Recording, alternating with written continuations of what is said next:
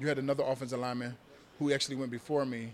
He went number 4 to Buffalo, which I'm kind of glad he went there and not me. They play outside.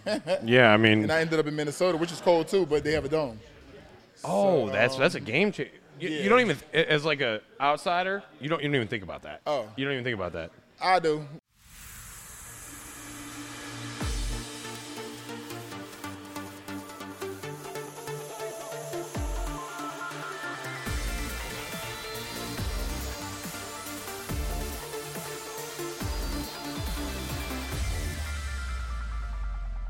Everybody, welcome back. Let's fucking do it again. You know, we are at the Duck Tavern, 5901 North Federal Highway, Boca Raton, Florida. We just wanted to shout out those guys for, letting us hang out today. And we got Bryant McKinnie. Look, and enjoying a good meatball sandwich. Oh, yeah, you hooked it up, bro. That thing was good, wasn't it? That shit was good, wasn't it? It was good. It looked good. I might get one when I leave. But everybody, you got to know, happy hour is 3 to 7 every day up here. Saturday and Sunday, you got brunch from 10 to 12. And Wednesday, you got 75-cent wings. So check it out. It's an amazing space. You got great ownership up here. It's just a fun place to hang out. So, but shit, dude, thank you for coming, man. I appreciate it. Thanks for having me. Yeah, no doubt. So let's just kind of dive into it. You're from Jersey. Yep. Okay. And we're in Florida.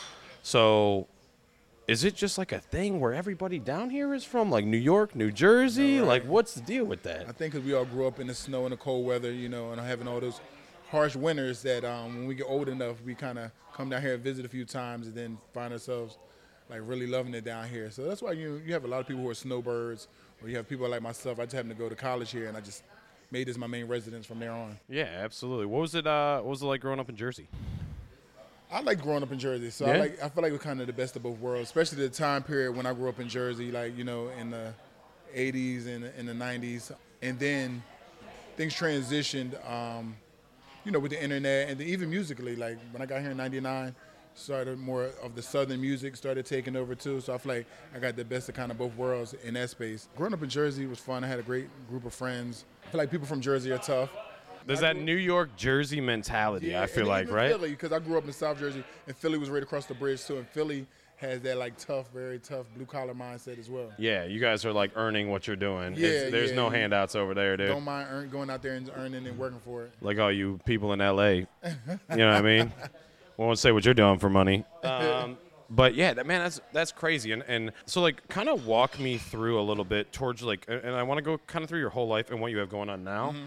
At what point in your life, I mean, you're 6'8", 350? 365. Sorry. I was 365. When I first got in the league, for some reason I had to be 348 instead of 350.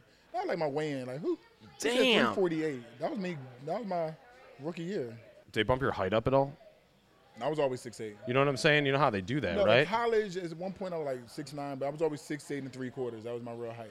When in your life, like at what point during your career, as far as like when you were younger and you're in Jersey, you're going to high school there, were you like, I think I can make this work? Like, I'm going to be a professional footballer. It wasn't then. It wasn't until I got to Miami. Really? Yeah. I come from a small town in New Jersey. It's called Woodbury, New Jersey. And I graduated with like 80 or 90 people, so it wasn't a big school. Oh, small school. Yeah. And so we didn't have people going to the NFL. That was like a far-fetched thing for us. Like somebody who went to the NFL might have been like in the early 80s from our school, so it wasn't like a common thing. And even going to big schools wasn't a common thing either. So I played football because it was fun. And I got an opportunity to because I was too big, for Pop Warner and stuff. Because of my height, I was always like, if I'm 6, I was supposed to play with the 9-year-olds. You were probably fucking kids up, bro. They wouldn't let me. That's the thing. You were probably fucking kids up, bro. So my mom had me wrestling first to teach discipline because I was the only child. Okay. And then she later on, I'm gonna say like around 4th grade, moved me into basketball to learn to work with others and play team sports. And I really liked basketball and started excelling in basketball. And then in 9th grade, I was opportunity to play football because it was no weight clause or anything. Then anybody could play. But growing up, I was always like 3 years behind my size. So if I'm 6, I looked like I was 9 and things like that. Yeah. And they wouldn't let me play with my age group, and they wouldn't let me move up to play with those because mentally I'm 6. Like Of course, yeah, that doesn't change anything. So yeah, you're the guy at the football games where the parents are like, "Yo, let me get a birth certificate." Right. Now they can play, but back then they didn't let you. Well, now it's weird, though, because some of these kids, bro, like I have a 7-year-old, man, and you got some of these kids. I put them in the year up for flag football.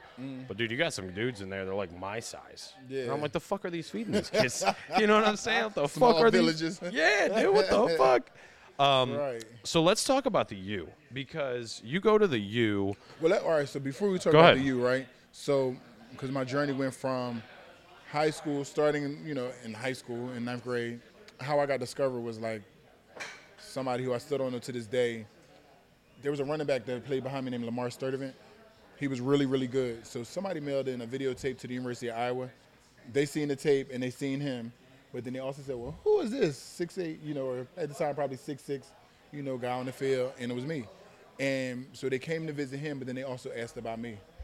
They also asked to see me. And it was after National Signing Day, and they offered me a scholarship to go to a junior college. So I went to Scranton, Pennsylvania, which was like a 2.5-hour drive from where I was based in South Jersey. And they gave me a scholarship there, and then I had to sign a letter of intent. So when I leave Lackawanna, I now go to the University of Iowa.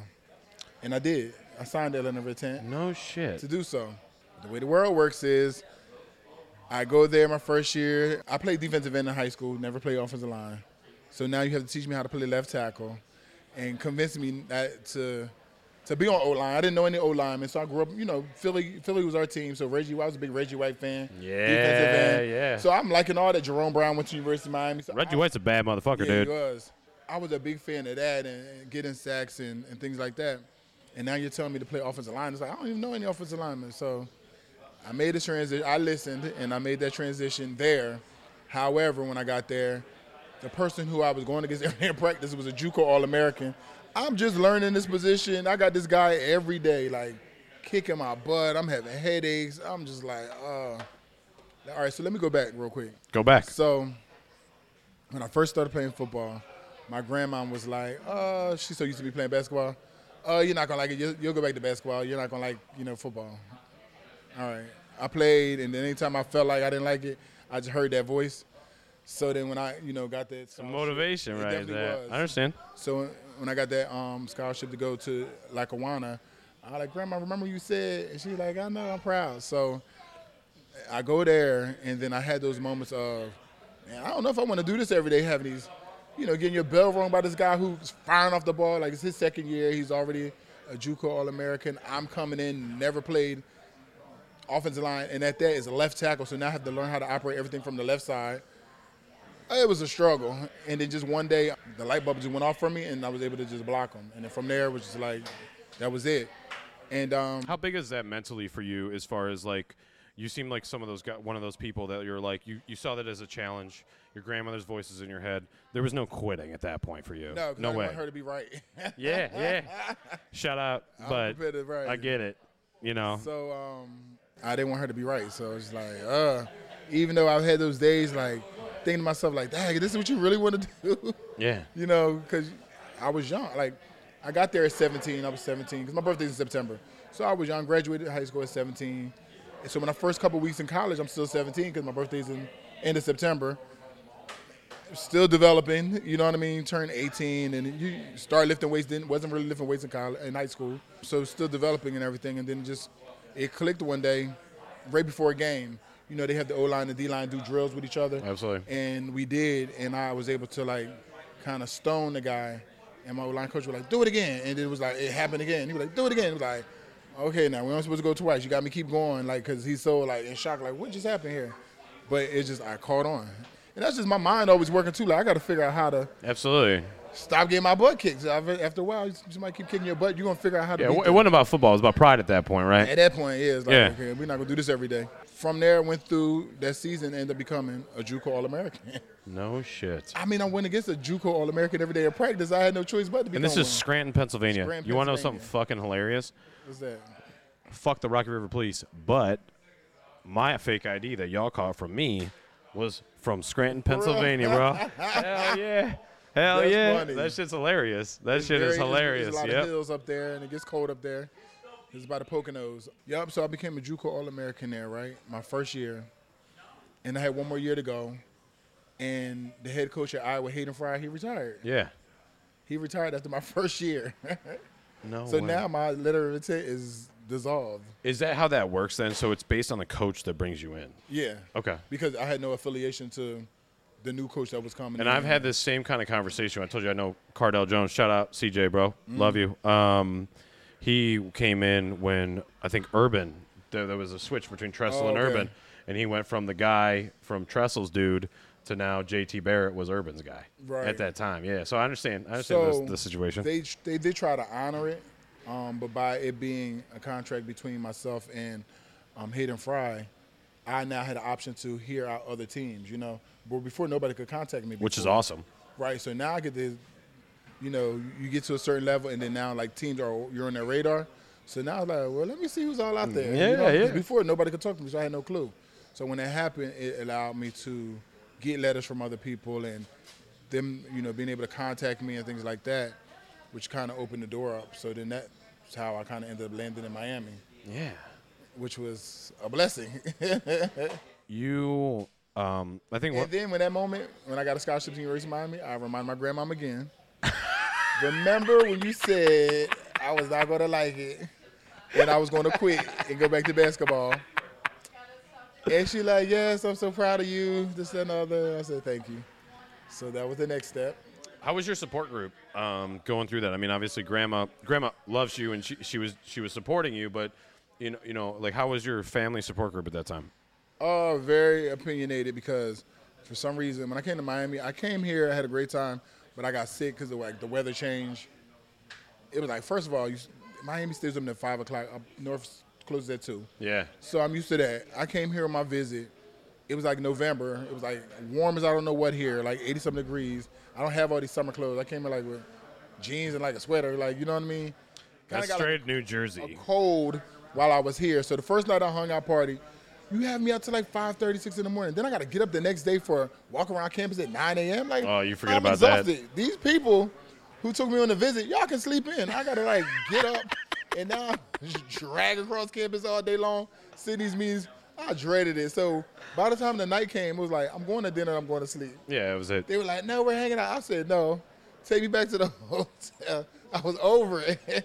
So my trip here was okay. But then when I went to Arkansas, I had such a great time in Arkansas. I had fun. So Arkansas was like, and then my offensive coordinator on Scranton, he was an alumni from Arkansas, so he was always constantly pushing that. He was constantly in my ear, yeah. Right? And I did have a great time. But what's ironic is when I was on that trip in Arkansas, I was with those guys, my host, and we were watching the University of Miami play a makeup game against UCLA, and Miami was an underdog, and they won. So that was like, wow, I was just there, and I was just watching the stadium go crazy. So Miami was always like, because I went to other schools too. I went to like Rutgers and everything. But Miami was always like 1 or 2. I was just never sure. Just watching that kind of was like always. I always just remember that moment of us sitting there and watching the University of Miami play. And I'm like, wow, we're sitting here watching Miami play. Like, I don't know. It was just weird. Just after a while, I ended up being with my coach. My parents and them was like, are you crazy? Like, why are you picking Arkansas? Like, because I kept saying, oh, I love Arkansas. Because they probably have in their ear at that point your coach as well. Coach was definitely in my ear. Probably pushing that Razorback situation.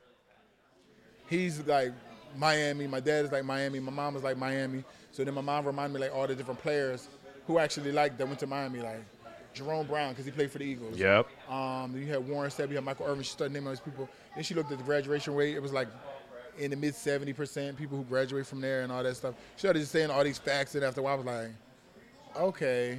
She's like, why would you want to go to Arkansas? Like, they was talking to me like I was crazy, like Arkansas, like, and I was like, oh, okay.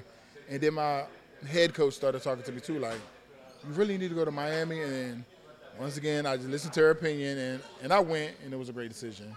So then, like I said, I reminded my grandma when I got the scholarship there, came to Miami. I redshirted the first year. I didn't want to, because now I wanted to come from JUCO, and I wanted to just jump in and play. Yeah, absolutely. I understand that. There was a guy, he was a fifth-year senior. They put me on the depth chart at the bottom. Okay. And I worked my way all the way up to rotating at the #1 spot with him. I'm about to take this. Like, that was my mindset. What's it like when you get that, like, call up, I mean, you had already been through it, right? Because, like, the JUCO situation, obviously, which people really, just for the record, like, there's some bad motherfucking JUCO players out Jeremy there. Shockey, my roommate. Yeah. He was my college roommate in Miami. He came from JUCO, too. Yeah, some of them, they're bad motherfuckers. And so what's it like when you get that call up to, like, be that, hit the depth chart, and you know what I'm saying? Like, what's that like? Wait, you're number one now, bro. Yeah, so it was, you know what's funny is even when I had a plan already when I knew I was going to Miami, I looked at, you had Mel Kiper, he had like these different lists for players. Oh, bro, I know the list. I understand. So he had different players broke down in like positions too, and he ranked them. And me being a junior college, I still was in the 100 tackles somehow. Yeah. I was like 98 or something, like, you know what I mean? I was shit. Definitely in the 90s, right? And I seen a tackle who was currently at Miami, Joaquin, he might have been in like the 20s or something like that. And I was like, okay, I have to go here, and I need to get up into the 20s, somewhere around him to match him. But I want to pass him too, but I need to find a way to get in that, you know, in that top 20, top 30. So that was like kind of already a goal of mine that I had set forward in my mind, like back in JUCO when I knew I was going there. I got there, so my first step was to take this guy's position. Yeah, of course. I mean, that's a goal the whole time, right? Yeah, you know, some people, that's not a goal for them. You know, some guys feel like because they're young or new that they'll wait their turn. I wasn't trying to wait. I was like, Do you think that mentality that you have, particularly right there, is like, I think it's special because that's the difference between like being a bulldog and getting what you need to go. Two right? things are going to happen. One is that I'm going to either take your position, or two, you're going to become even better because you're fighting harder to keep your position. Yeah, You know 100%. So at the end of the day, I feel like me coming in was going to make the team better because now you have to fight and play a lot harder to keep your position because I'm coming to get it. And people have to have that mindset. I think a lot of people are like, well, I'm only a freshman, and they feel like they're okay with being a freshman or being a transfer or being new, that, you know, I'll just wait my turn. I did not care. It was irrelevant to you at that point, bro. I was like, I don't care if it's a senior year. Well, fight me for the position. Like, may the best man win. And we did. We went back and forth to the point where we were rotating, and I just was like, okay, the fact that I went from third or fourth on the depth chart to now rotating at one, I was like, okay, I definitely must be doing my thing. So they called me. In the office one day. Butch Davis called me in the office, and I'm thinking he's about to congratulate me, like, yes, you have to start the job. So he sits me down. He's like, Brian, you've been playing really well. What's that feeling like when you get that conversation and you hear the praise, and I'm sure there's motivation behind it. What's that praise like at that time feel like for you?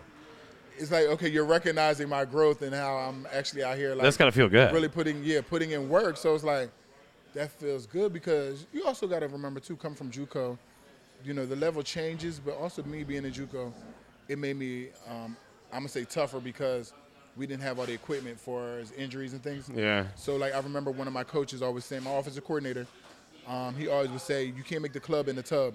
Therefore, that means you can't make the team always being injured. Yeah, of course. So I took that to heart. Like, I've never in my career missed a game for no injury, ever.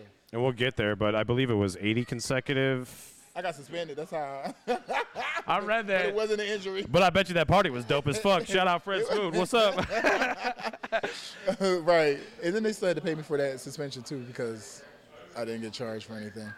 That's fucking hilarious. But I read that shit. That's funny as fuck. That's what messed up my whole streak because other than that, it would have continued on. Like, well, that's it, man. You see a lot of these guys with that, and like I think your durability. I think that's one of the biggest factors in football. Period. I feel like that foundation started in junior college for me. Yeah. Because now when I got here, you know, I would see a lot of guys in the training room all the time, and I only came in there to get my ankles taped, and like once a week whenever we had the chiropractor come in and do adjustment, and I was out of there. I didn't stay in the training room at all. Yeah, you're not hanging out in there like. Did you see a lot of guys that you would go in there, not to name names, but like was there? Did you see guys that like on a regular basis? That was always in there, like something was always wrong. It was like, what is wrong? Like, what's wrong now? Like, you know what I'm saying? You had certain players that were just stayed in the training room.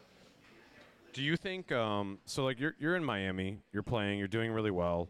Was there a particular time when you're like, I might go to the NFL here? Well, definitely after I redshirted. So Butch Davis had called me and asked me to redshirt. Did I want to? By the way, we're all Browns fans. Oh, okay. Shout out Butch Davis. Yeah, I'm gonna get to that too. Yeah, we'll get to that. Let's get to that. Uh-oh. You know, I didn't really feel like hearing that, but then, you know, talking to my family and everybody else, it kind of calmed me down and convinced me, like, it is a better thing. You'll know the plays better. You'll be able to operate faster, things like that. Okay, I did it. So I redshirted. So now the next year, it's like, okay, this is my position. At this point, like, this is my position. I'm going to take this position, and I'm not giving it up. So we're going to go in here this, spring ball and then go into, training camp. And it was like, okay, I don't know who's going to try to battle me for this position, but they're not getting it. And I won it. And then, But that's the mentality I feel like you have to go in with, right? Some people just go, I don't know what mentality some other people have. I know what I have. Like, Yeah. You know what I mean? Absolutely. And I just went in and I just kind of like, I ended up getting a position. And then from there, I kind of just did, my whole thing was I never wanted to be called out in meetings for not doing your job. Yeah. So I feel like I was more or less making sure I did what I was supposed to do. So you couldn't stop the film and say, like nothing. Which has got to be like the most embarrassing thing ever, right? It can be. Our coach, Coach Kehoe, he was fun though. So he would make it funny at times too. But I just hated that in general. I hated that in JUCO. I just hated it in general. Like, don't call me out. Let me just make sure I do my job. So that's how I was looking at it. Not realizing I was doing my job really well. I was just looking at it as, I'm just going to do my job. So you can't say anything to me, and I'm going to just get done what I need to get done, what you told me to do. Yeah. Always how I looked at it. So I was doing my job, apparently. And really a big breakout game for me was my junior year against Florida State. You had a guy named Jamal Reynolds, who was an elite pass rusher, who was getting a lot of sacks. I was under the radar. It was my first season. You weren't really familiar with me. You knew they had a decent tackle. And it ended up becoming a breakout game. I remember the next day after the game, we won. We hadn't beat them in 5 seasons. It ended up becoming a breakout game for myself, Jeremy Shockey, and Ken Dorsey.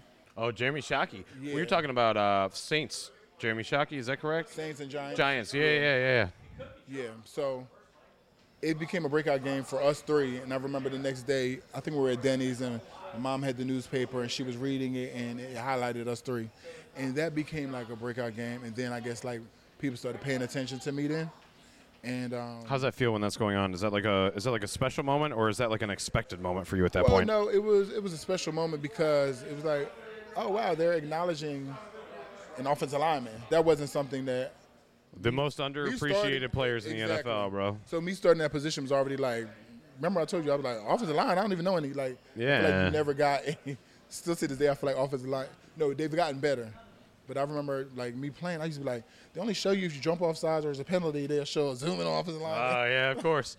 Number whatever it is, here it is. Yeah. Zooming on you then. It's like, but they've gotten better at that now. Because like Trent Williams, they do a great job, promoting how good he's playing. Offensive line, I feel like is like the most. Like I said, it's the most underappreciated thing in the whole world. And I love all the stories of like quarterbacks and how they take care of their offensive linemen. I haven't really had a quarterback who you never had that. So you got no love. Favre was the closest, but the other ones, I just was missing out on these quarterbacks who was throwing you like, I'm out here like, hey, it's like quarterbacks were cheap or like. Hey, yo, bro, can I get a Rolex, man? I've been protecting you, dog. Damn. None of this.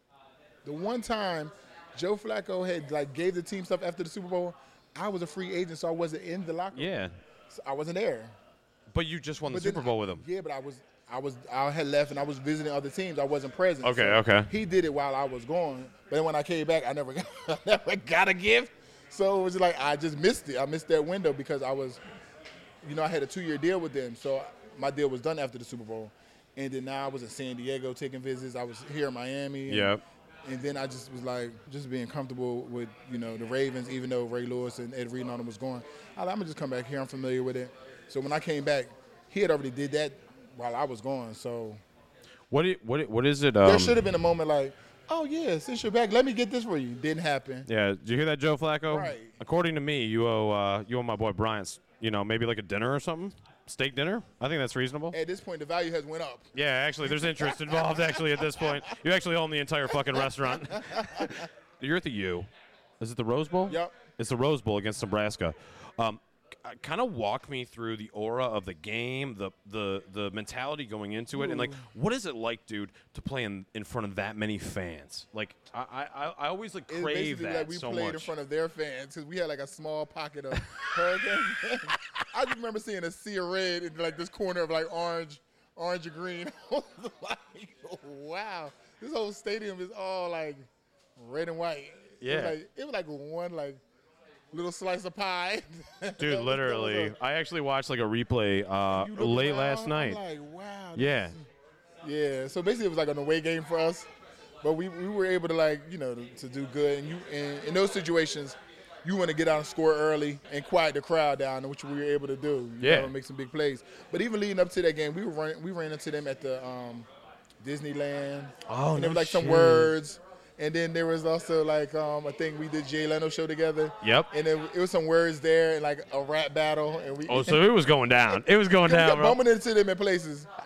And then I have a picture because in college, Ed Reed, myself, and Vernon Carey, we used to do like little parties together. And we would get on the mic and host the party. Well, somehow in L.A., we found ourselves at a club leading up to the game, like earlier in the week. Mm-hmm. Some of those guys were there. We were on the mic like, the MC was trying to be like nice and go back and forth. Of course. Like, F Nebraska. we were yelling. He said, you can't say that, guy. We don't care. We were just being rude, but. What's it like playing with Ed Reed, bro? Ed was like the. I mean, because Ed is one of my favorite all-timers. Yeah. You know what I mean? Because he's just such a savage, bro. And Ed was like the pops of the group, though, because he was always like the old soul out of everybody. Yeah. Yeah, that was Ed. He was a big leader, like very vocal, too, and knew how to motivate everybody, so that was like really dope in him. And me, I was more of, I lead by example. I'm not going to say a lot. I'm just go out here and do what I have to do, and you'll respect it. But Ed definitely was a more vocal person. And what was dope about that was, like, it was a group of us that were, like, friends, like Joaquin Gonzalez, Ed. They all came home to Jersey with me. Vernon Carey, like the DBs, the O-line. Vernon Carey, you just threw it back for me right there. Yeah, Vernon Carey. Wow, dude. Like the DBs and the O-line, we all actually, like, now I think about it, we hung out an odd group. But, yeah, like the big guys and then, like, the smaller guys. And the DBs and the O-line all had, like, a connection. And we all hung out. You had Marquise Fitzgerald, you had Ron Berg, you had all of us that we all hung with them a lot for some reason. I don't know why. Now I'm thinking about it. What do those relationships mean to you now when looking back? They're still there. So, I mean, it's dope, but also just lets me know that, bonding outside of the football field helps you play a lot better on the field because you want to make sure that you have your teammate, your brother, however you look at each other, you want to make sure you have their back.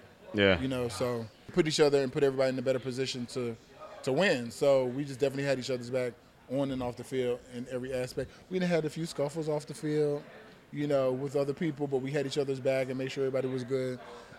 We even had basketball girls. They hung out with us, too. Oh, yeah. They were very protective over the guys, too. So you're in the game. You're in the Rose Bowl, which is like, is that mind blowing at that point? You're in the fucking Rose Shaq Bowl, was bro. on our sideline. Yeah, dude, Bryant, you're in the Rose Bowl and you have Shaq on your sideline. Yeah.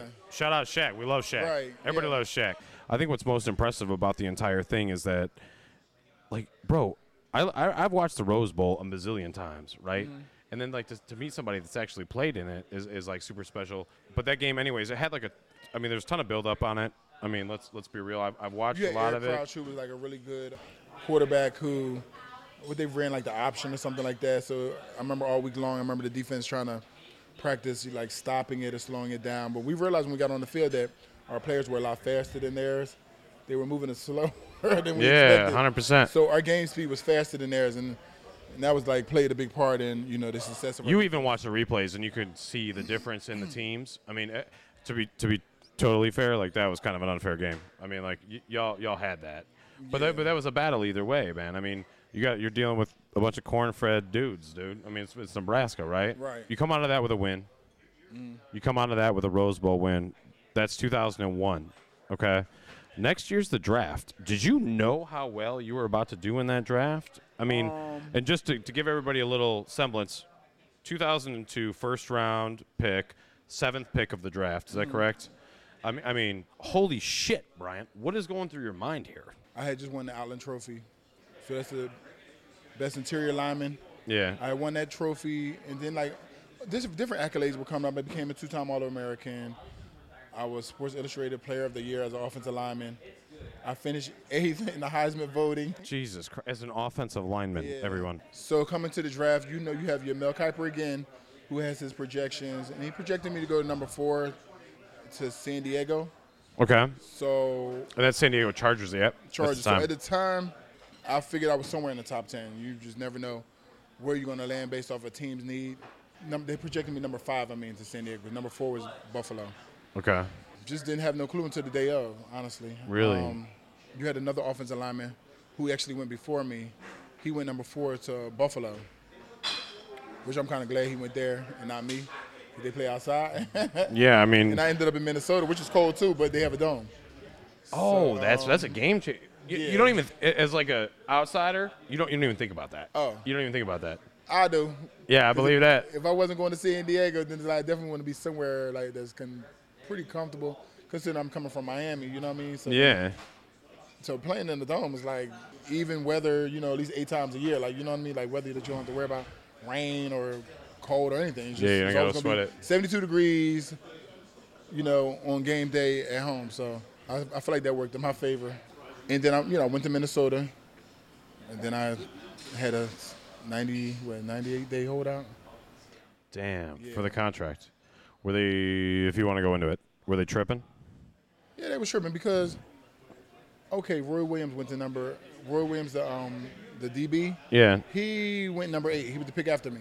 He went to Dallas. Dallas did his contract before mine. My only thing was, he's number 8, I'm number 7, so I should make more than him. Yeah. Like, he got overpaid. It don't matter. It's the market. Exactly. I would have never known he got overpaid had my contract was done first, but you didn't do it. So you have me in number 6, which is Ryan Sims at Kansas City. We both are in the same boat. Like, 6 and 7 don't want to pay because they feel like 8 was overpaid. We're both holding out. Ironically, you know how each team plays and practices against another team? Of course, yeah. The Minnesota Vikings actually practices against Kansas City Chiefs. Oh, no fucking way. So in the midst of that, somehow they get Ryan Sims' contract done. You leave me still sitting out there. Now I'm out here by myself. Yeah, that's bullshit at that point. It was like we were like the last 2. Yeah. We were the last 2. So I'm out here just by myself, and they're still like not budging on my contract. My agent found out that there was collusion that took place between Kansas City and the Minnesota Vikings. And once we found that out, put a lawsuit against them. Of course, why would you not? And they knew that they were wrong, and they knew that I was going to win. So they was ready to pay up and give a contract that I was deserved. I just had to drop the lawsuit in order for the contract to go through. What does that change for you now? In the midst of that, though, people got to understand this business. So I feel like outside people should not mind my business because when I was holding out, you had players speaking out like he hasn't played down football, but he's worried about money. But guess what? If this was the tables was turned and Minnesota Vikings wanted to do me any type of way, bring me in and cut me the next day or something, then what? You know what I'm saying? Well, yeah, and they have the freedom to do that. Don't speak publicly on my business because it's my business. I don't like how I don't think it's fair that and everybody says this. They're like, oh, well, they make all this money. They should know. I don't think anybody's salary should be public business. I have one at the time. That's what kind of leads me to this though, man, because like you weren't getting paid off your likeness in college, right? So like, what's your opinion there? Because like I know how that NIL stuff works. I have a lot of friends that are very close to that, and in fact even run organizations with that. What's your opinion there? Good and bad, just depending on the individual. Because me personally, and I know Ed Reed and a couple other guys, if we were in school and that was happening, we would have done more events. Like getting that type of money, yeah, of course. We would have done more things that involve the team outside of the coaches to bring the team closer together because then that adds more to the team. You know what I'm saying? That adds more bonding. That just adds more things to the team where a lot of these guys are now separating themselves from the team because they have this money and they're getting their own property and they're just showing up for work, but then they're going back home and they're already acting like as if they're in the league. You know what I'm saying? Yeah, absolutely. So they just show up for work, but they're not really engaging or bonding with their teammates, and I feel like that's very important. I won a Super Bowl with a team who was big on the bonding and connecting, and then even with the Vikings, the best record I had is when Brett Favre got there. It was all about the team bonding and connecting and being on one accord on and off the field. You know what I mean? So that's a big part of it that I've seen in every level that gets you very far. So you got drafted, 2002, first round, 7th pick total, and you said you were holding out, so we've gone through that and everything. Then you eventually get a contract, right? Yeah. Is that so kind of walk me through how that actually ended up coming about? Like I said, my agent found out somehow that there was some collusion that took place, and we sued them, and then they were willing to, give the contract that I asked for. Are you willing to talk about like what was the collusion, or are you allowed to talk about that? Two teams aren't allowed to communicate with each other about one player. Like it should only be communication between me and the Vikings, but they were having conversations with Kansas City regarding me and somehow trying to get me in to get my contract done. And that's probably how Ryan Sims got his contract finished too. But that's not allowed to take place. Okay. So it's like, and is that simply because like I'm assuming the rules like if you're an unrestricted free agent, you can talk to whoever you want. But at this point, you're a drafted player with the Minnesota Vikings. Collusion is two teams aren't allowed to get together and discuss any type of techniques of trying to work on anybody else's strategy of getting players to get their contract. Okay. So like that can't even like be it's not. It can't even just be a conversation. No, I not at understand. all. Okay. So especially when you have pick 6 and 7 who are 6 is Kansas City and 7 is Minnesota, and now y'all are working together to get our contracts done to meet y'all's needs. That's not allowed. That's kind of fucked up. That's pretty fucked up. So you eventually get a contract. I do. But what is your feeling like once you get it? Are you still like? My feeling is my welcome to the NFL and the Minnesota Vikings probably wasn't the best because I was going through a dispute for 98 days of my rookie season, and I'm pretty sure the fans, were excited to have me come in on time, and I spent 98 days of that season being at home going through a contract dispute, and for the fans, they don't understand the business side of it, but for me, I understood the business side of it. I had Jim Brown, the late Jim Brown. He came, he talked to me and gave me encouragement on standing my ground, and this is business, and learning that you're no longer in college, this is business. You have to stand on your business, and I did that. He was a legend of a guy, and I'm a forever Browns fan. Yeah, he definitely is. And so, like, to hear that is super cool that he was kind of guiding other guys in that situation and being helpful. I love hearing that. Let's go back to the Browns real quick. Go ahead. So back in college, right, going into my senior year, Butch Davis, I was thinking about leaving early. I found like, you'll be a first-round pick. I said, I could possibly leave early. Butch Davis calls me in his office, sits down to me. He's like, I feel like this team is going in the right direction. We only lost one game that season, second game of the season. I feel like this team is going in the right direction. Definitely need you here. You could be the missing piece for us to win the national championship next season. All that. I agree with him. I said, you know what, you're right. I'm going to stay with the team and all this. 2 weeks later, we get a meeting. Everybody comes to the locker room. Randomly, we have a meeting. We're like, okay, don't know what the meeting's about. We're sitting around. He's telling like this long story. I'm like, we're all looking around like, where is this story going? Talking about life, just all type of things. Have no clue where the story's going. And then like the last 30 seconds is like, so I'm basically going to decide to go and take my talents to Cleveland and become the head coach there. And I'm looking like, what? I'm the same person who was just in your office, and you're telling me I need to stay because I'm the missing piece. Now in my mind, I'm like, oh my God, what's going to happen? Like a new coach is going to come. Like who's going to come in here? And now it's my senior year. Like now, like all those things I was thinking about. So that was an important part I wanted to add because that's how we kind of went to war for Larry Coker. A bunch of us had went up to Paul D, who at the time was the athletic director, and it was like myself, Ed Reed, Mike Rome, Joaquin Gonzalez, a group of us went up there and kind of like this is who we want. Like this is who we want, this is who we need. And then I felt like he gave us such a good poker face. I was like, I'll even go to the supplemental draft if I have to. Yeah, like whatever it takes. Just to say something, just to like try to get it to work, and it worked. So we can move back to this. Well, y'all, that was my Cleveland. No. Y'all didn't miss anything because Butch Davis didn't do dick for your boy over here with the Browns. So, no offense, but offense. And I love when people say no offense because it's always like, shout out Greg Manuel. He always used to tell me that. Wait for the offense because that shit's about to happen. Did you have a welcome to the NFL moment? I know it's a cliche question, but I got to ask. Not really. But yeah, because you were like, I've seen some of your tapes. I mean, bro, you came into the NFL, and in a lot of ways, you took it by storm. Number one, you were just always like, you seem to be a guy, and I could be totally wrong here, but you seem like somebody that watched a lot of film and really studied your opponent and studied your craft and really worked on it. Yeah. How big is film in the NFL?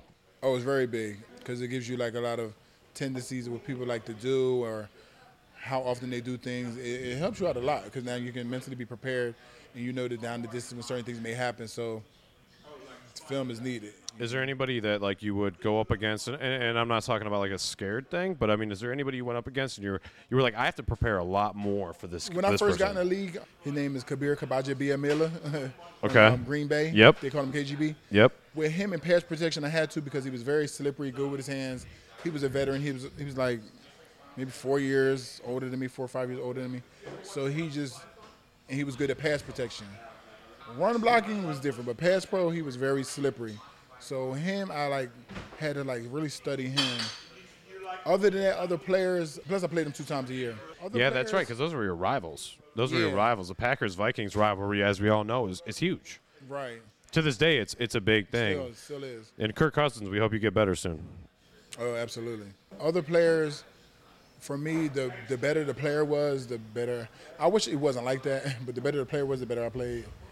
When I wish I could have just played at that level all the time, yeah. It's like, I don't know why. It's like the better the person is, the better I'm going to play. Because you're like motivated probably behind it, right? You're like, I can't let this dude punk me. You know what I'm saying? In a kind of a way.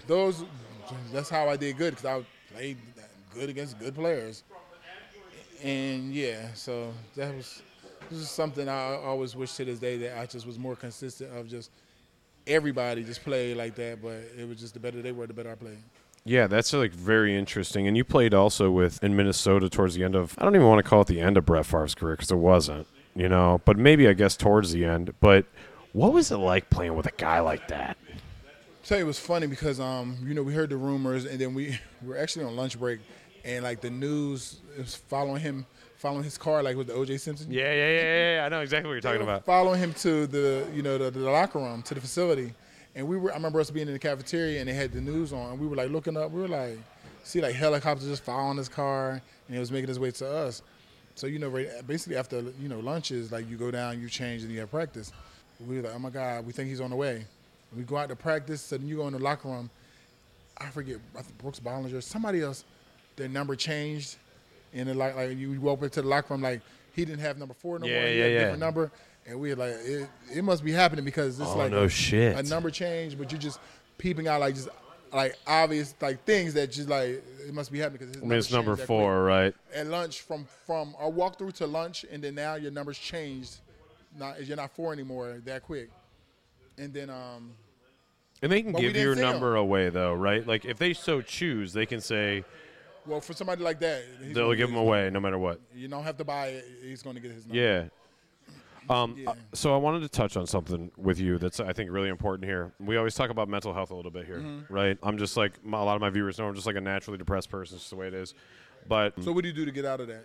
You can't make it home. You know something, man? I fight for every moment of happiness. It's just the way it is, man. And I mean the drinks that'll never help. That's the game changer for me. It definitely is. It relieves a lot of anxiety, things like that. Up until a couple weeks ago, good endorphins. Dude, I feel like I work out and I have a million times more energy. Yeah. I feel better, and once I started really crushing working out more, I stopped smoking pot, which I love smoking weed. It's my favorite thing ever. But is there anything wrong with smoking weed? No, in my opinion, no. I don't really know anybody who's done anything really harmful or tragic from smoking weed.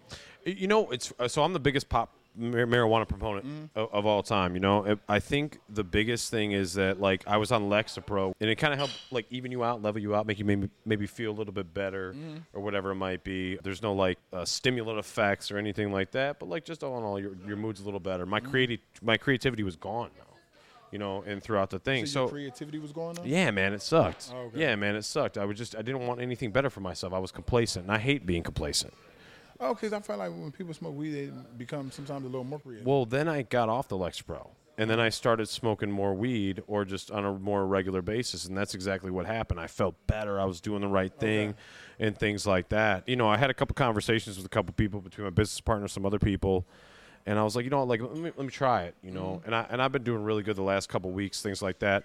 I always try to keep myself really in check, with what's going on up there. So right now, my big thing is I try to give myself things to look forward to. That's what keeps me really in check, right? If I don't give myself to look forward to, whether it's that next moment or whether it's a week from now or whatever it might be, but I also don't want to be hooked to any sort of anything. What about therapy or having a journal to be able to get some of these thoughts off your mind and on paper or out of your chest and spoken to them, verbally, and have somebody kind of point out some of the areas. Because I feel like that's another thing that in my foundation, I have B Major Foundation. Yeah. And part of my mission statement is mental health awareness. And therapy, I feel like, helps some people, to get over some things. Because you're not keeping it bottled up. You're able to release and to get some feedback at the same time. It's everything to me. I go to therapy every week. Oh, okay, good. So you're proactive. I couldn't do without it. So I went through this bad breakup, man, and it was all my fault. I mean, the whole situation. I lied. I was a piece of shit. I was just a loser, man. You can hate yourself all day long for it, right? And I can never change that, right? Even with a chance, you couldn't change how you made somebody feel or whatever it might be, right? So that was like kind of the basis of the podcast. Is I had a lot of people in that particular space that believed in me and did a lot of things for me, and I just did them wrong, And so like now, when you get the opportunity to talk to that. So what do you think was in you that was causing you to make those decisions that you felt like you were doing people wrong, but what were you like going through? Like what? Well, I grew up with, you just had met my father, and everybody in the background, you could hear him screaming and yelling and acting a fool, and he's a hardcore alcoholic, and that's what he is, and he's a liar, and that's what he is, and I took that. It's just the way I grew up. Okay. But I don't use that as an excuse for who I am now. Right. You can't, right? And the bottom line being is, that's who I was for the longest time, and that person that I was after that, Brian, I had to literally kill that other person, right, in order to get there. What got you to the point where, because you're using the word was, so what got you to the point where you needed to make that correction? So after the breakup, I had started using cocaine, alcohol, and Xanax. So I'd and it was never like during the day or nothing. I'd go to work when I was working at a car dealership. I'd do my thing. I'd get off of work. I'd go to the bar. I'd get drunk. I'd do a bunch of coke. And then the next morning I'd have crazy anxiety. So I'd crush it with Xanax. Okay. Right, and it became this vicious 6-7 month cycle. You know what I mean? It was just crazy brutal. So I started going to therapy. I started talking to somebody. That was the biggest thing for me. And then, more recently even I just kind of, and it sucks. I've been making amends with people. But you really can't, I never expect a response from anybody. Does that make sense? But it's always good to. But it feels good to for get you to be able to be, to put the pride aside and do your part. And just drop. And I'll tell you what, man. I had one recently. There was this girl that was a friend of my ex's, and her name was Molly, and she is just a phenomenal person. But prior to the breakup, we had a conversation. She kept asking me, "But are you happy?" Which is how the podcast name kind of came about. Okay. And but I had recently apologized to her. And I'd written that message a million times, and I shortened it this past time, dude, because I was like, man, nothing I say is gonna fix this, right? I just need to get out there that I'm sorry for it. And I'll tell you what, I sent that message, and I saw that she saw it, and there was no response, and I never expected one. But the bottom line was that I felt so much better. Right, that's what I'm gonna say. After I said that, and it was oh, at least I hate myself on a regular basis and about it. And in due time, when she's ready to come around, she'll acknowledge it. Absolutely, man. And if not, that's cool too. But the bottom line being with the whole thing is the therapy thing is so important. And for everybody out there that hasn't done that or anything, you may go to a therapist and you may not find that right person the first time. Right, and that's what I want people to realize is that you may not click with that therapist, but try some others, and somebody you'll eventually click with, and you'll feel comfortable, with sharing your story, and they'll be able to help you out a lot, and you'll feel a lot better. Because I'm trying to make people feel like it's okay going to a therapist. I feel like people attach therapy and crazy, and that's not the case. It's no, therapy and healing, because that's what you want to do. Have you ever heard the Dave Chappelle quote? It's, the worst thing in the world is to call somebody crazy, and what he says is, quote unquote, I don't understand this person, so they're crazy. And then he goes on to say, that's dismissive, that these people aren't crazy, you know what I mean? They come from an environment that might be a little sick. And I love that. That's one of my favorite quotes ever. And I love when I get to speak with somebody specifically, even like you. I mean, you're a big dude. You define manly, right? And for you to talk about that is super special. So I can't tell you how much I appreciate you even saying that. It's very important because I had my first mental health panel in April of this year at the Hard Rock, and I had myself up there. I had 2 therapists. I had a doctor, and then I had 2 reality stars, myself and Brandon.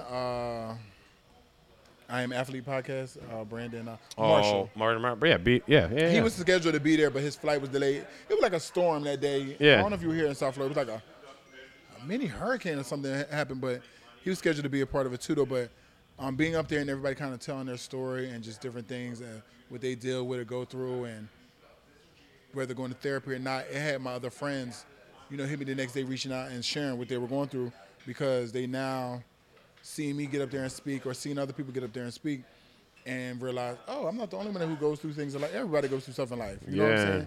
It's on how you react to things, is the difference. So just being able to just get better and heal, so instead of saying, like, just don't make that depression place home. You know what I'm saying? Because people get too comfortable and used to that and make that home. And I'm always that person who is quick to, when I know what the problem is, I'm quick to go to the solution. Like, we know what the issue is. Let's fix it. Like, why were we going to talk about the problem? There's no reason. I'm the same way, bro.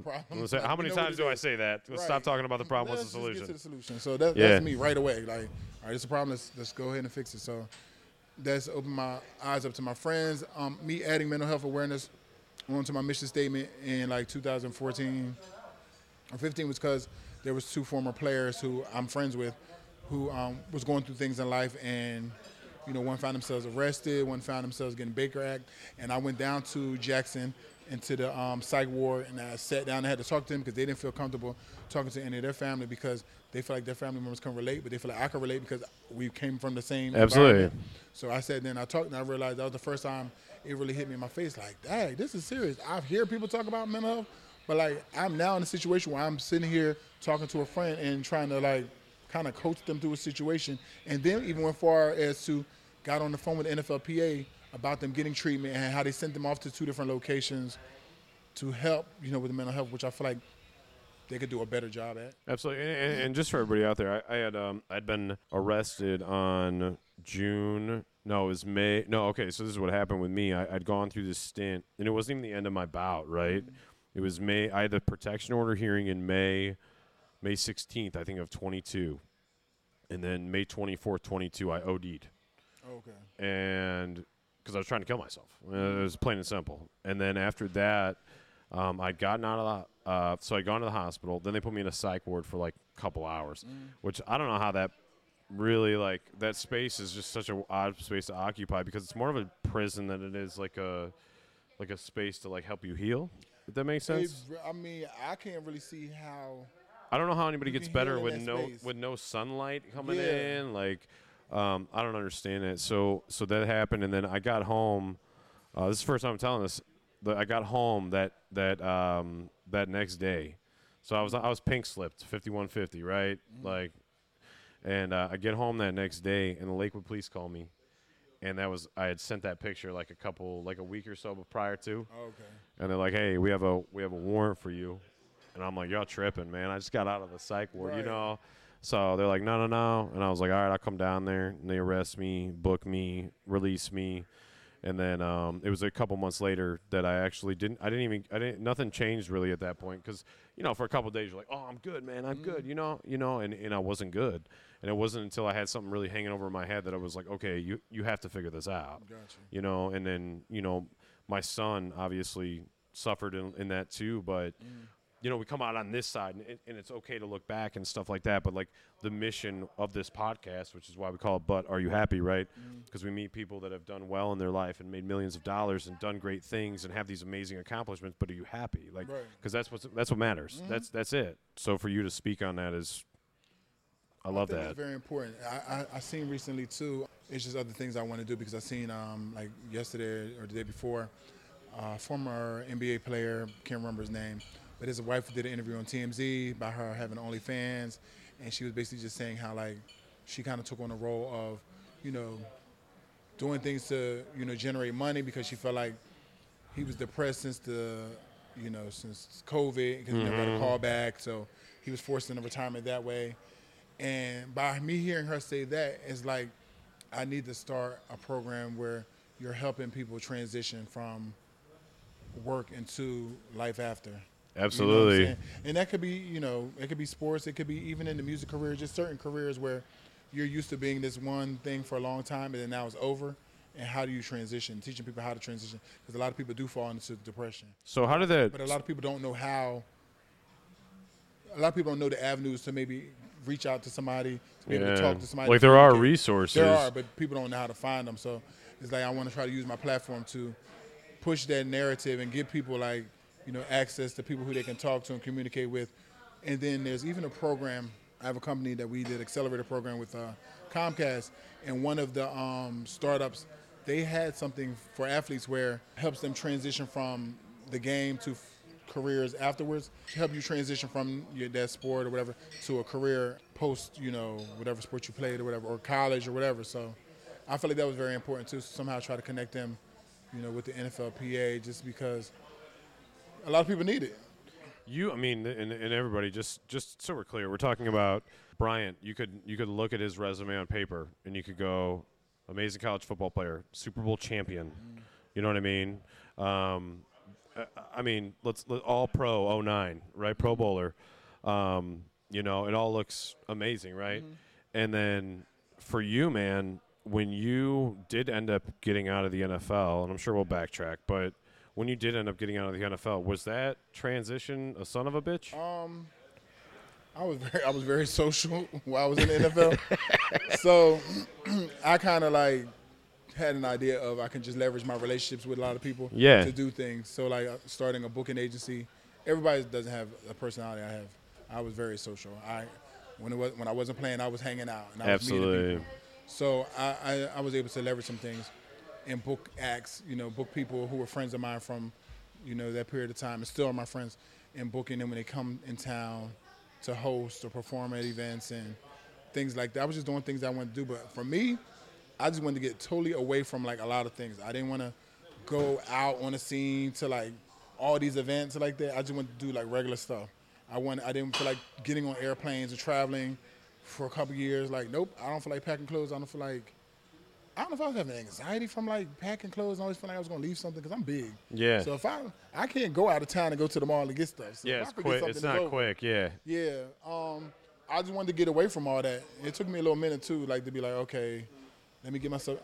I wasn't working out. Which that'll fuck with you. Because it does. Because I was steady hanging out and eating, and I gained weight. I'm hanging out and I'm eating like I'm still working out, but I'm not working out. But you also had every Friday we had to weigh in. So it was like every Friday got to weigh in. I'm retired. I don't have to worry about that no more. So I got away from that. Like, and then like just all those things, and you just not feeling like yourself anymore. Like, tying my shoes became a mission. It was just like different things that I just had to snap back and like. Like you were almost lost. Yeah. Mentally, just a little bit. I feel like I did the opposite of what I had been trained to do all this time because I was so tired of being told what to do and be this way and do all this. That was after a while, like when it was over, I was like, I'm getting away from this. Like, can't nobody tell me I got to be this size? I got to work out this. I'm gonna do what I want to do when I want to do it, relax and enjoy life. You know what I mean? But in the process, I was picking up weight and I wasn't working out, and then you start just feeling like, oh, then your clothes ain't feeling good. Then it's like, okay. Which is a mental mind fuck. It is. So luckily, I just had some supportive friends who were into working out, and I started creating things like boxing classes. So we would go like Wednesdays and Saturdays, and then that was my way of still doing team activities with people, but then it was getting me back into working out. Yeah, like, you know absolutely. what I'm saying? Then I started picking up. I played tennis, but then I was like, I ran into a guy in the gym, and he was a tennis coach, and I connected with him. And I said, all right, I'm going to start taking lessons with you once a week. So then that got me moving around too.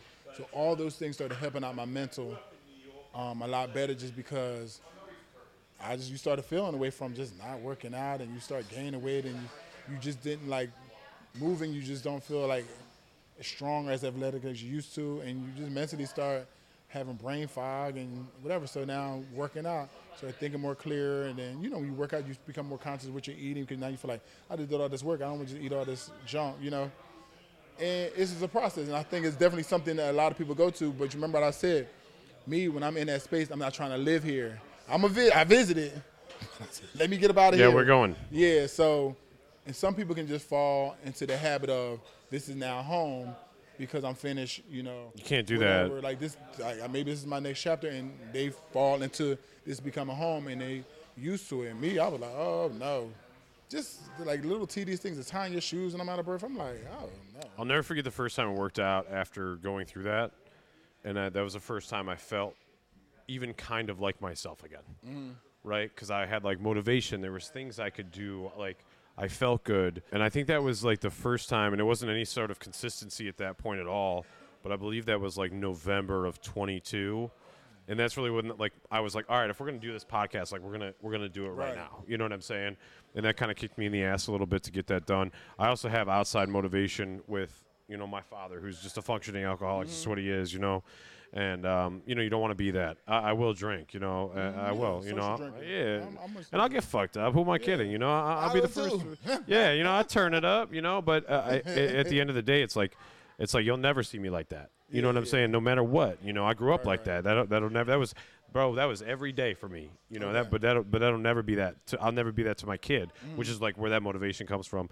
But yeah, as far as like mental health goes, so you took that as motivation, like how I took my grandma said to me as motivation. Oh, bro. You took something as motivation. Yeah, no, you can't. Because you have two options. You're either going to use that as motivation to do the opposite, or you're going to look at it and say, well, they do it too, so I might as well too. You know what I'm saying? Well, that's it. And like even for me now, like you know, like people be like, oh, well, I don't drink or whatever. You know, like my business partner, he doesn't really ever drink, right? And a lot of those people, but they also are like, all right, they don't agree with it because they don't do it, but like they're not bitching at me, like but I'm also never like that. You know what I'm saying? Yeah. So like that's kind of a different space to be in, but. Yeah, guys, as far as mental health goes, like even if y'all need anything, y'all can reach out to me, obviously. And what's your organization called? It's called B Major Foundation. So our mission statement is basically healthy kids, keep them active and healthy living. And then single-parent homes, I help with them during the holidays. And then mental health awareness. And then I'll eventually add financial literacy because a lot of these guys now are younger and they're coming into NIL deals and things like that. And them and their parents need to, you know, learn some financial literacy behind that. Let's talk about that. So you got in the league. Well, I mean, if you don't mind me asking, what was your financial situation before going into the NFL, and then your financial situation after signing the contract, and then how did that change you as a person, or what were your spending habits? Like, kind of just give me all of it. Well, before going to the NFL, I didn't have a financial advisor, so yeah. People thought, I mean, because I went to Miami, people think I was already balling because they felt like they take care of you in Miami, but I mean, no, you're just a college kid who out here surviving, and you figure out ways, you know, with your other teammates and stuff to get by. I moved off campus because we get a check to move off campus, and I had 3 other roommates, you know, so we would split bills, stuff like that. So, I mean, I was more a person who I knew how to talk my way in a situation, so if I wanted to be somewhere to do something, I knew how to talk. Yeah. I would say it was funny. Mario Cristobal, who is now the head coach, is the person who because he was my graduate assistant for the offensive line. No shit. Yeah. So, no shit. So he's the one who took a lot of time with me because you had Coach Keogh, who was the head O-line coach, and he was the assistant. So he took a lot of time with me, developing me, really. When Coach Keogh had everybody, he would pull me aside on certain games, and we would watch extra film or do different things, right? He was the first person. So I had a great rapport with him. He was the first person who introduced me to South Beach. Oh, for real? So South Beach is wild, everybody. Hugo worked the door at like the most popular clubs. At the time, it was called Amnesia. And he says, okay, when you go down there, you're going to look for this guy. He's a big guy, like Asian-looking guy. You're going to say, hey, Mario sent me this and the other. He's going to let you in. I was like, okay. I was underage. But they didn't know. They didn't ID me because but look at you. Yeah, I was going to say, dude, you're 6'8", bro. Nobody saying shit. I went down there, and then from there, like, Hugo was the head of security. So Hugo would always, like, let me in, and I would bring, like, 2 or 3 friends with me. He would let us in, no problem. And after a while, they would see me there so much on the weekends that even if Hugo didn't let us in, they were used to seeing my face, they would let me in. Yeah, it was what it was, so yeah. It's just built to just repetition to keep seeing me. So Mario was the first person. And from there, I just became great friends with Hugo for years to come. So he introduced me to South Beach. Where am I going with this story? Who cares? Just keep going.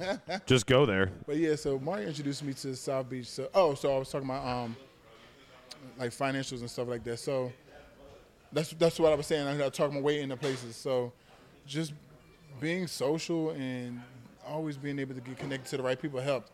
So yeah, that is a game changer. I didn't really. It wasn't too much. We had friends who worked at certain bars, and they were like $20. They would kind of take care of you all night. Like, yeah, of course. Just building relationships. Relationships are important. You build relationships with the right people.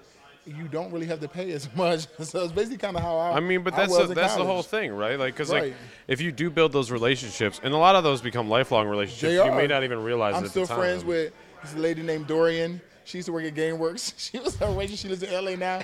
She reached out to me recently. She used to work at GameWorks, and she was our bartender there. Just talked to her recently. And this is back in college. And she would, like, look out for us and be like, oh, it's just, like $40. We've been there all day drinking. Like, when you get that tab and you're like, nah, this ain't it. It was a guy at it was a club called 609 we used to go to on the Thursdays. His name was Tom. Tom would tell the people at the door, like, I got these people coming. He was the bartender. And he'll be like, oh, don't worry about it. Like, we'll order stuff. We go to the order with him. And we, like, try to leave him a tip. Be like, don't worry about it. Like, it was just certain people who played key roles. And just we had those relationships and respect for them. And they had it for us. And they just showed love. So it was like we were able to get around a lot of things. And that translated through everything for you then at that point, even as you grew. When you got, when you got into the league, there was sometimes some things you didn't feel like always negotiating with somebody, so you just pay for it. Is that a tough thing, like when you get into the league and people know you have money and like you feel like you're kind of getting fucked a little bit? Yeah. You definitely have people who just target you and want you to use your money for everything, and they're not putting no skin in the game for anything. It's like, well, what? But I understand a lot of people don't want to use their own money. They like to use other people's money in business as you get mature and older. Because even for me, I'm going to use somebody else's instead of mine because I was taught that. Absolutely.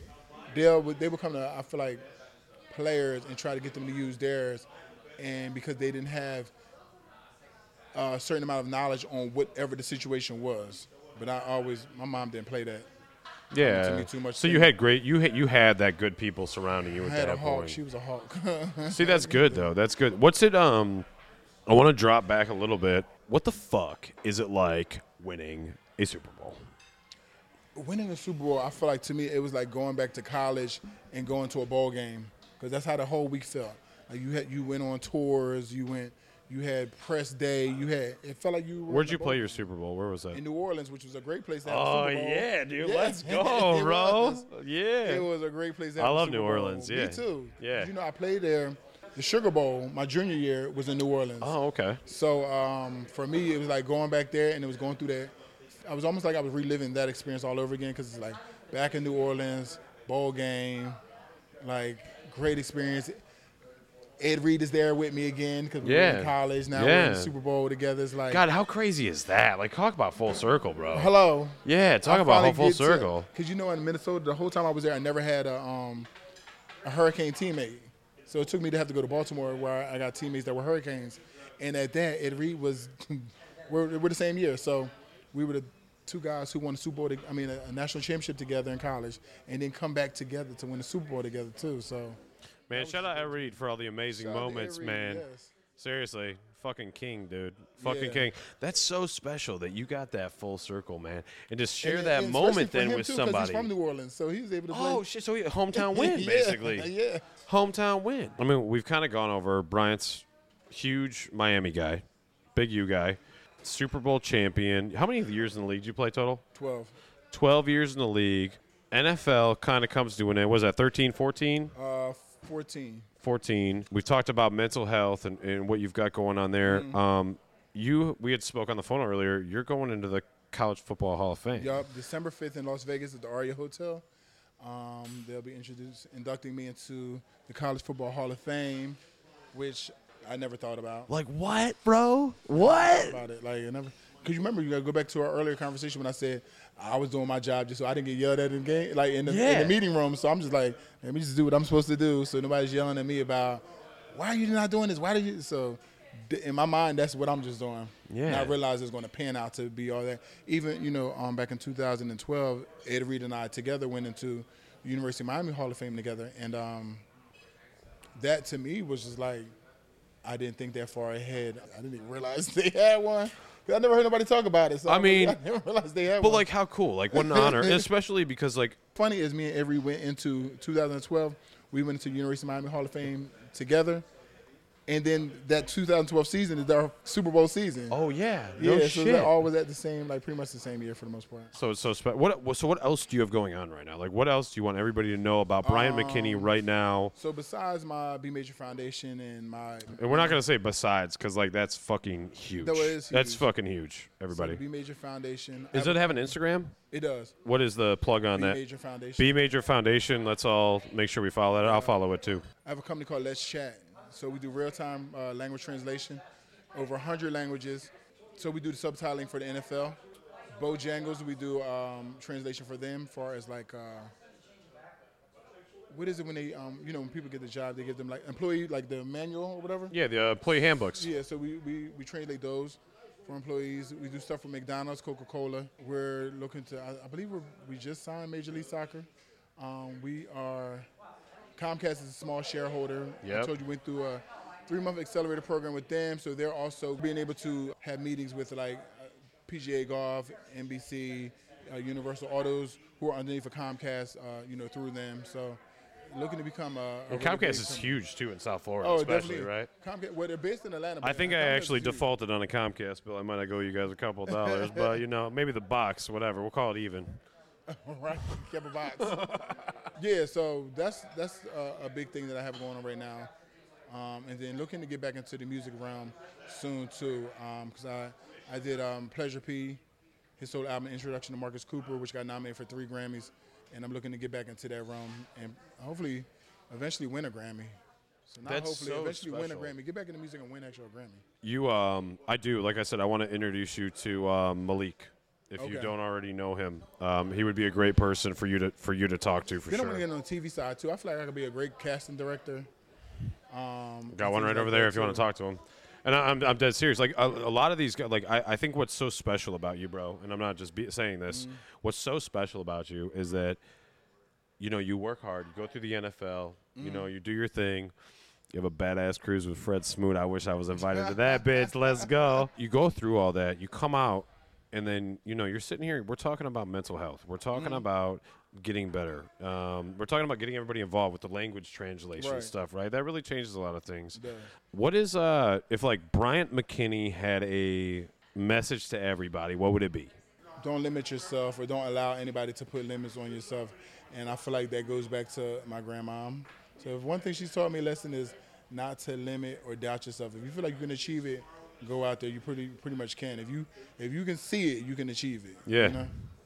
Yeah, that's so special. So I got to talk more. So let me go back to this real quick. Sorry. Go ahead. No, go. So remember my grandmom thing again too. So when it came time to get drafted, grandma, guess what? Remember you said? Oh, shit. And then it's like, all right, national championship, grandmom, same speech. Draft day, we're in New York, grandmom, same speech. What was the next moment? I made the Pro Bowl, grandmom, next speech. Super Bowl. After the Super Bowl, the very first person out of my family who found me on the field with all the confetti was my grandmom. Grandmom, now remember when you said, I remember the confetti coming down. She ran out there. She was the first one who found me on the field. Yeah. Also had another grandma moment because she was there when I got inducted to University of Miami Hall of Fame. And in my speech, I mentioned that too during that speech. And then I get to mention it another time in December. Oh, you got to talk about Yeah, that. of course. This has been like the push through everything. And definitely plug the mental health stuff. You get an opportunity Oh, to. I definitely will, yeah. Because like what you have going on there. But, I think what's so cool is like it seems like you have a phenomenal relationship there. And like to be able to say like, this was a motivator for me. Mm-hmm. Just hearing that you're going to play basketball, man. You're going to get tired of this, whatever Mm-hmm. it might be, right? And there was no hate. It was all love the whole way. But it was just simply like, I got to prove you wrong here. I got to prove you Immediately wrong. When she said that, I was like, what? And I was just like, I'm going to prove her wrong. I'm not going to let her be right. Yeah, and I think it's great, too, because I feel like you've carried that into a lot of things, because you've carried that into, like, okay, the stigma behind mental health is this, and then now, you know what, let's talk about it. And I'm not going to lie, even when it came to music, it was a stigma with athletes trying to get in the music business and people Yeah. not taking them serious and feel like you're wasting your money. And then I come in and I get a project that's nominated for 3 Grammys. I said, now you have to respect me. And you really enjoy that then, huh? Yeah. What was your favorite part about, like, working I on when that? people underestimate me or doubt me. Yeah. It just motivates me more like. Yeah, go ahead, tell me I can't do it. Right, because I'm gonna crush it now. So yeah.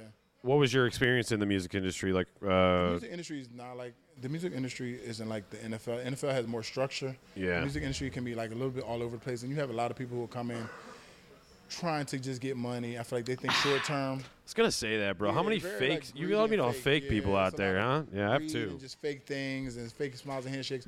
They're really not, can't do anything, but they'll sell you these dreams that they can. And Is there anything else you want to touch on that we haven't touched on? No, I don't think so. You're good? Okay, so I finished my podcast with this question with everybody. On a scale of 1 to 10, it's a two-part question. On a scale of 1 to 10, how happy would you consider yourself to be? And if it's not a 10, what do you think you can do to get yourself closer to a 10? I'm going to say like an 8.5 because there's still other things I want to accomplish in life. So that's what make me happy is all the goals that I set out to accomplish, I complete them. So until then, I'm cool, but I'm not like all smiles yet because I still have work to do. Yeah, you're not satisfied. You want more. Yeah. Well, I can't tell you, I came into this podcast and I was very excited. I'm way more excited now after talking about mental health with you. Oh, yeah. Because any time I get an opportunity to even, you know how it is, you tell your story, you feel better or whatever it might be, and have that dialogue. And then I'd love your link, and I'd really like to, even if we could, for nothing, bro, I would love to plug your foundation as far as mental health goes as much as we can because that is more than special to us. It's the basis of what we do, and we want everybody out there to know it's okay to talk about whatever you need to talk about. You need to have somebody to speak with. It's okay to not be okay, keep your chin up and work out. That's a big thing. Work out, right? I do yoga too. Yeah, yoga's good. Hot yoga. Dude, hot yoga is rough, though. Yeah, it is. Oh, yeah, hot yoga. I like it because it already like starts to warm your body up. Yeah, you're loose. So you're already like sweating, and I sweat like I don't know what. I believe that. But no, man. Hey, thank you forever, man. For real. Yeah, I can't tell you how much I appreciate that. And we'll be back next week. Enjoy and check out the links below and everything. I want to make sure that this foundation gets looked at and that we utilize this because there's not enough stuff out there right now for mental health. Right. There's not enough space out there, and the more that we get, the more we promote this, the better off we're all going to be. It really is the way it is. So thank you all for listening. Thank you, Bryant Mckinnie, for just being just a fucking hell of a dude. So thank you all, and shout out to Duck Tavern. You guys are amazing. Thanks again. Cool. We're good. Yeah. Bro, thank you so much. Yeah, that was problem. dope, bro.